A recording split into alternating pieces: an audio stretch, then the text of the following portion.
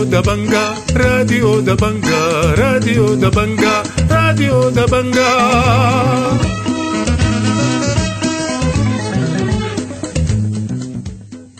أهلا ومرحبا بكم مستمعي راديو دبنقا الأعزاء في برنامجنا ليوم الأربعاء 18 من شهر 1 سنة 2023. بيشتمل برنامجنا على نشرة الأخبار وبرامج أخرى متنوعة، ولكن في البداية بنقدم لكم نشرة الأخبار ودي عناوينها.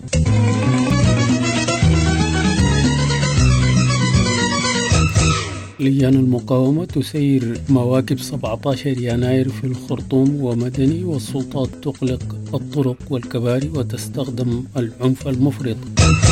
تباين التوقعات حول أسباب زيارة مدير المخابرات التركي للخرطوم، والأمم المتحدة توفر 2 مليون دولار للنازحين في النيل الأزرق. صحفيون يكشفون عن عمل منظم لنشر الأخبار الزائفة والشائعات، وخبراء يحذرون من العواقب الوخيمة للأزمة الاقتصادية المركبة. وزارة الصحة تكشف عن فجوة قدرها 4,000 اختصاصي في البلاد، وإدانة واسعة لإغلاق عدد من الصيدليات التابعة للإمدادات الطبية بالخرطوم. والآن إلى تفاصيل النشرة من راديو دبنقا، يقرأها لكم الصادق مصطفى زكريا.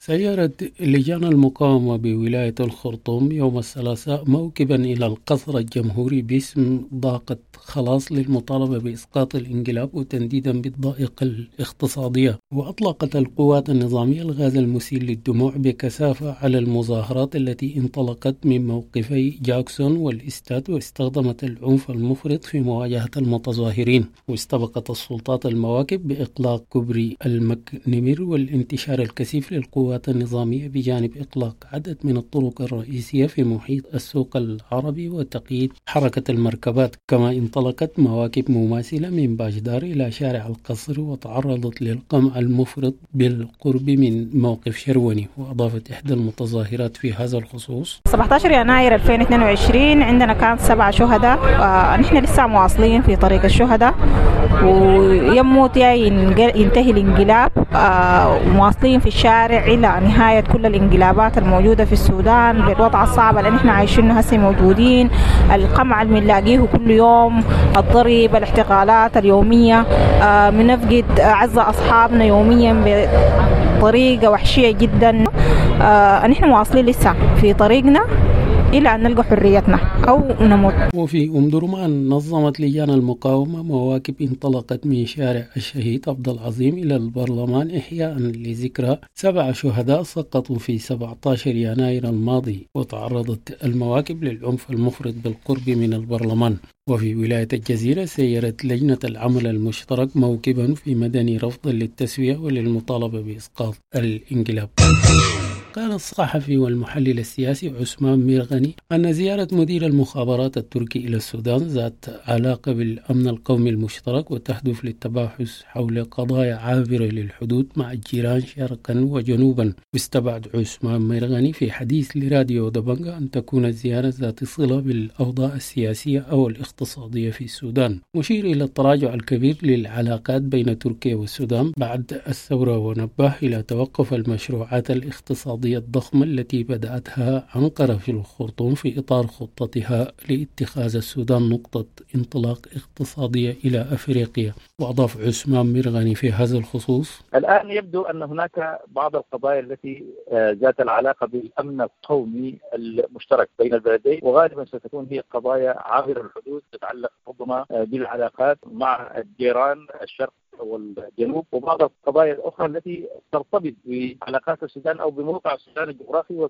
من جهته توقع الصحفي والمحلل السياسي ماهر أبو الجوخ ارتباط زيارة مدير المخابرات التركي للسودان بملفات ذات طبيعة سياسية وأمنية تتعلق بالنشاط السياسي والإعلامي والمالي لعناصر حزب المؤتمر الوطني المحلول في تركيا. وقال ماهر أبو الجوخ لراديو دبنقا أن منصات المؤتمر الوطني الإعلامية التي تنطلق من تركيا بدأت حمل التحريض بالانقلاب على البرهان وتوجيه شتائم مباشرة لنائبه حميتي، مما يكون قد أثار حفيظة وغضب الحكومة السودانية. وأشار إلى تحجيم تركيا في وقت سابق للنشاط السياسي والإعلامي لمنسوبي جماعة الأخوان المسلمين المصرية في أعقاب زيارة مماثلة للقاهرة، وتوقع أن تتخذ أنقرة إجراءات مماثلة بتحجيم الرسائل السياسية للمنصات الإعلامية التابعة للمؤتمر الوطني. وأضاف في هذا الخصوص: أتوقع أن تكون هذه الزيارة مرتبطة بقضايا طبيعتها سياسية وأمنية في الشق المتعلق بالنشاط السياسي والإعلامي والمالي لعناصر حزب المطور الوطني المحلول، خاصة أن الواجهة الإعلامية الرئيسية التي تعمل بها هذه المجموعة وهي قناة طيبة. كشف مفوض العون الإنساني في إقليم النيل الأزرق رمضان ياسين عن توفير مكتب الأمم المتحدة بالإقليم لتنسيق المساعدات الإنسانية أوشا مبلغ 2 مليون دولار لمقابلة احتياجات النازحين في الصحة والتعليم والمياه وإصحاح البيئة والحماية. وقال رمضان ياسين لراديو دبنقا أن المساعدات ستخصص للنازحين في محافظات ود الماهي الروسيرس وجزء من جيسان والكرمك. وأوضح أن 5 منظمات وطنية أقامت شركات مع بعض المنظمات الكبيرة لتنفيذ هذه المشروعات، وأشار إلى اتجاه لتنفيذ مشروعات إنسانية وسط النازحين في الولايات الوسطى. وأضاف رمضان ياسين في هذا الخصوص: مكتب المساعدات الإنسانية، مكتب المنسق المقيم بالنيل الأزرق للمساعدات الإنسانية، توفير مبلغ 2 مليون دولار لمقابلة احتياجات النازحين في مجالات الصحة والتعليم والمياه وإصلاح البيئة والحماية. وهذا خبر جميل جدا.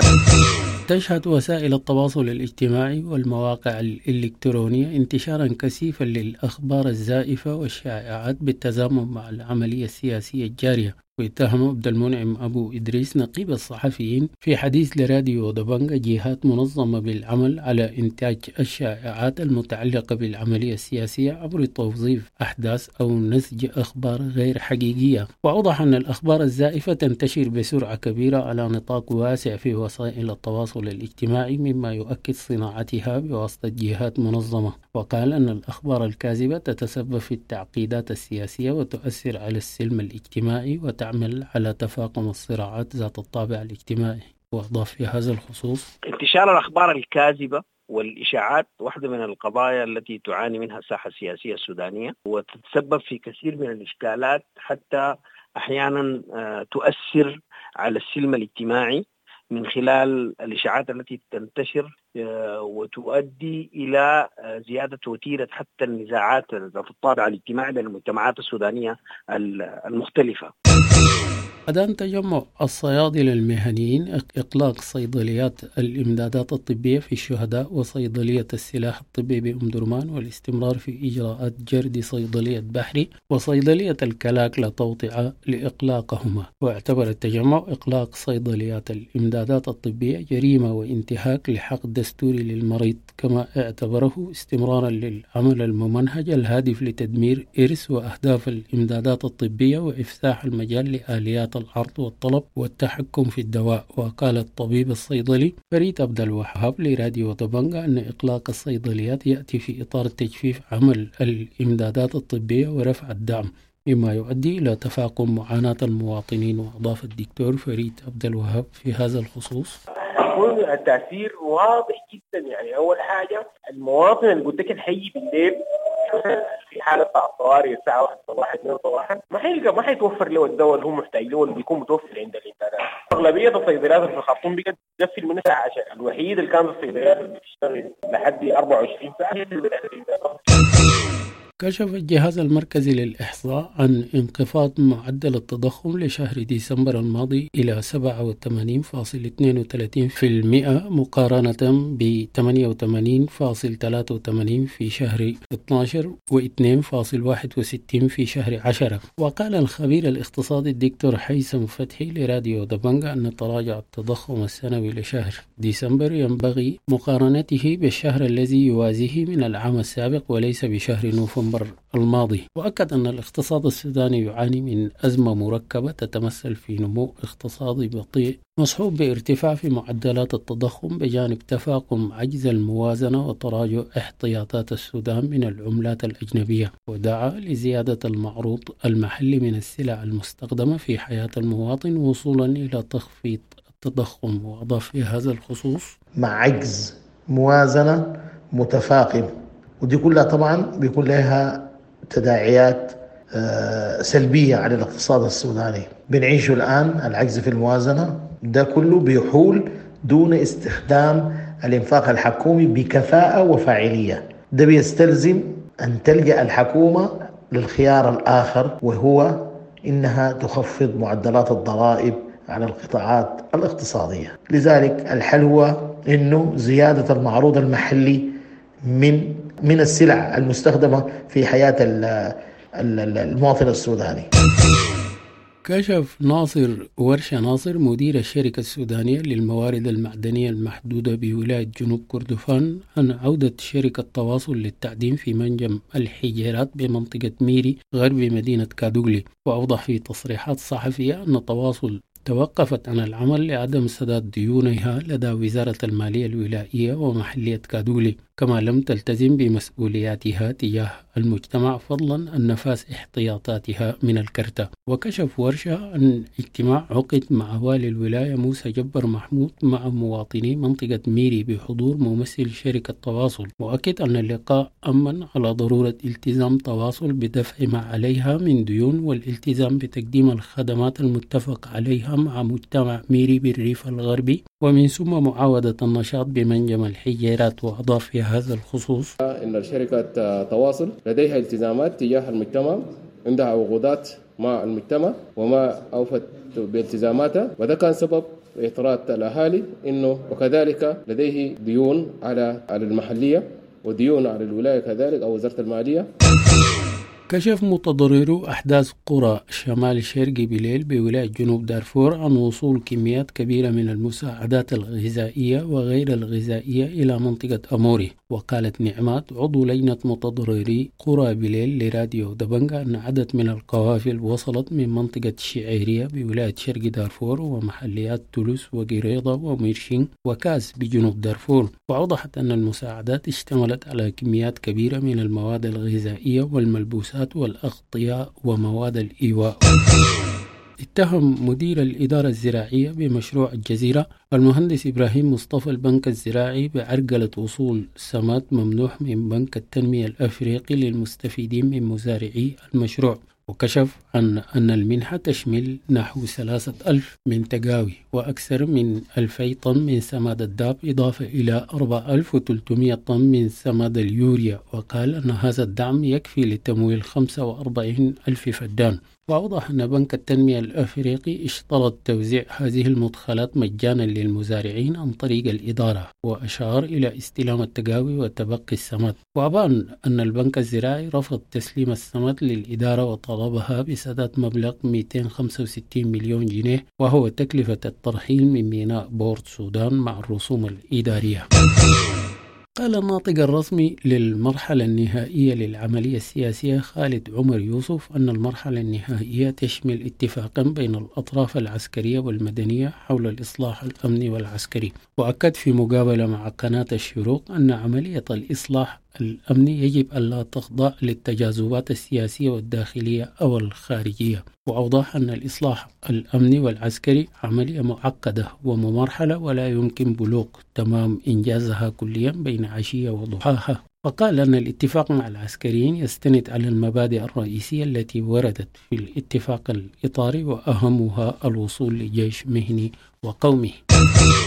كشفت هيئة مياه ولاية الخرطوم عن اتجاه لمراجعة التعرفة الحالية لمياه الشرب. وقال المدير العام للهيئة مهندس مستشار محمد علي العجب في تصريح صحفي الثلاثاء أن الهيئة تعمل بالتعرفة القديمة وأن الفجوة كبيرة ما بين الدخل والمنصرف. وأكد أن التعرفة الحالية لا تغطي نفقات التشغيل الشامل المتمثل في مواد التنقية والتعقيم واحتياجات المحطات النيلية والآبار الجوفية وقطاع الغيار.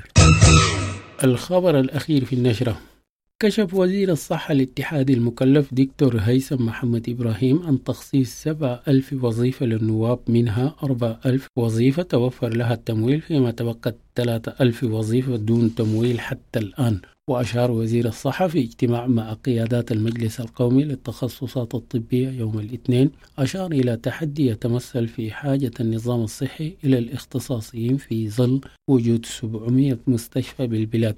من جانبها أكدت مديرة الإدارة العامة لتنمية الموارد البشرية دكتور أمل عبدة أن الفجوة لا زالت كبيرة في توفير الاختصاصيين والخدمات التخصصية على الرغم من الدور الكبير للمجلس، مؤكدة حاجة النظام الصحي لحوالي 4,000 اختصاصي. مستمعي راديو دبنقا الأعزاء، بهذا الخبر نكون وصلنا إلى نهاية نشرتنا لهذا اليوم. أنا بشكر لكم حسن المتابعة والاستماع، وحتى ألتقيكم في نشرة لاحقة. لكم مني أطيب التحايا.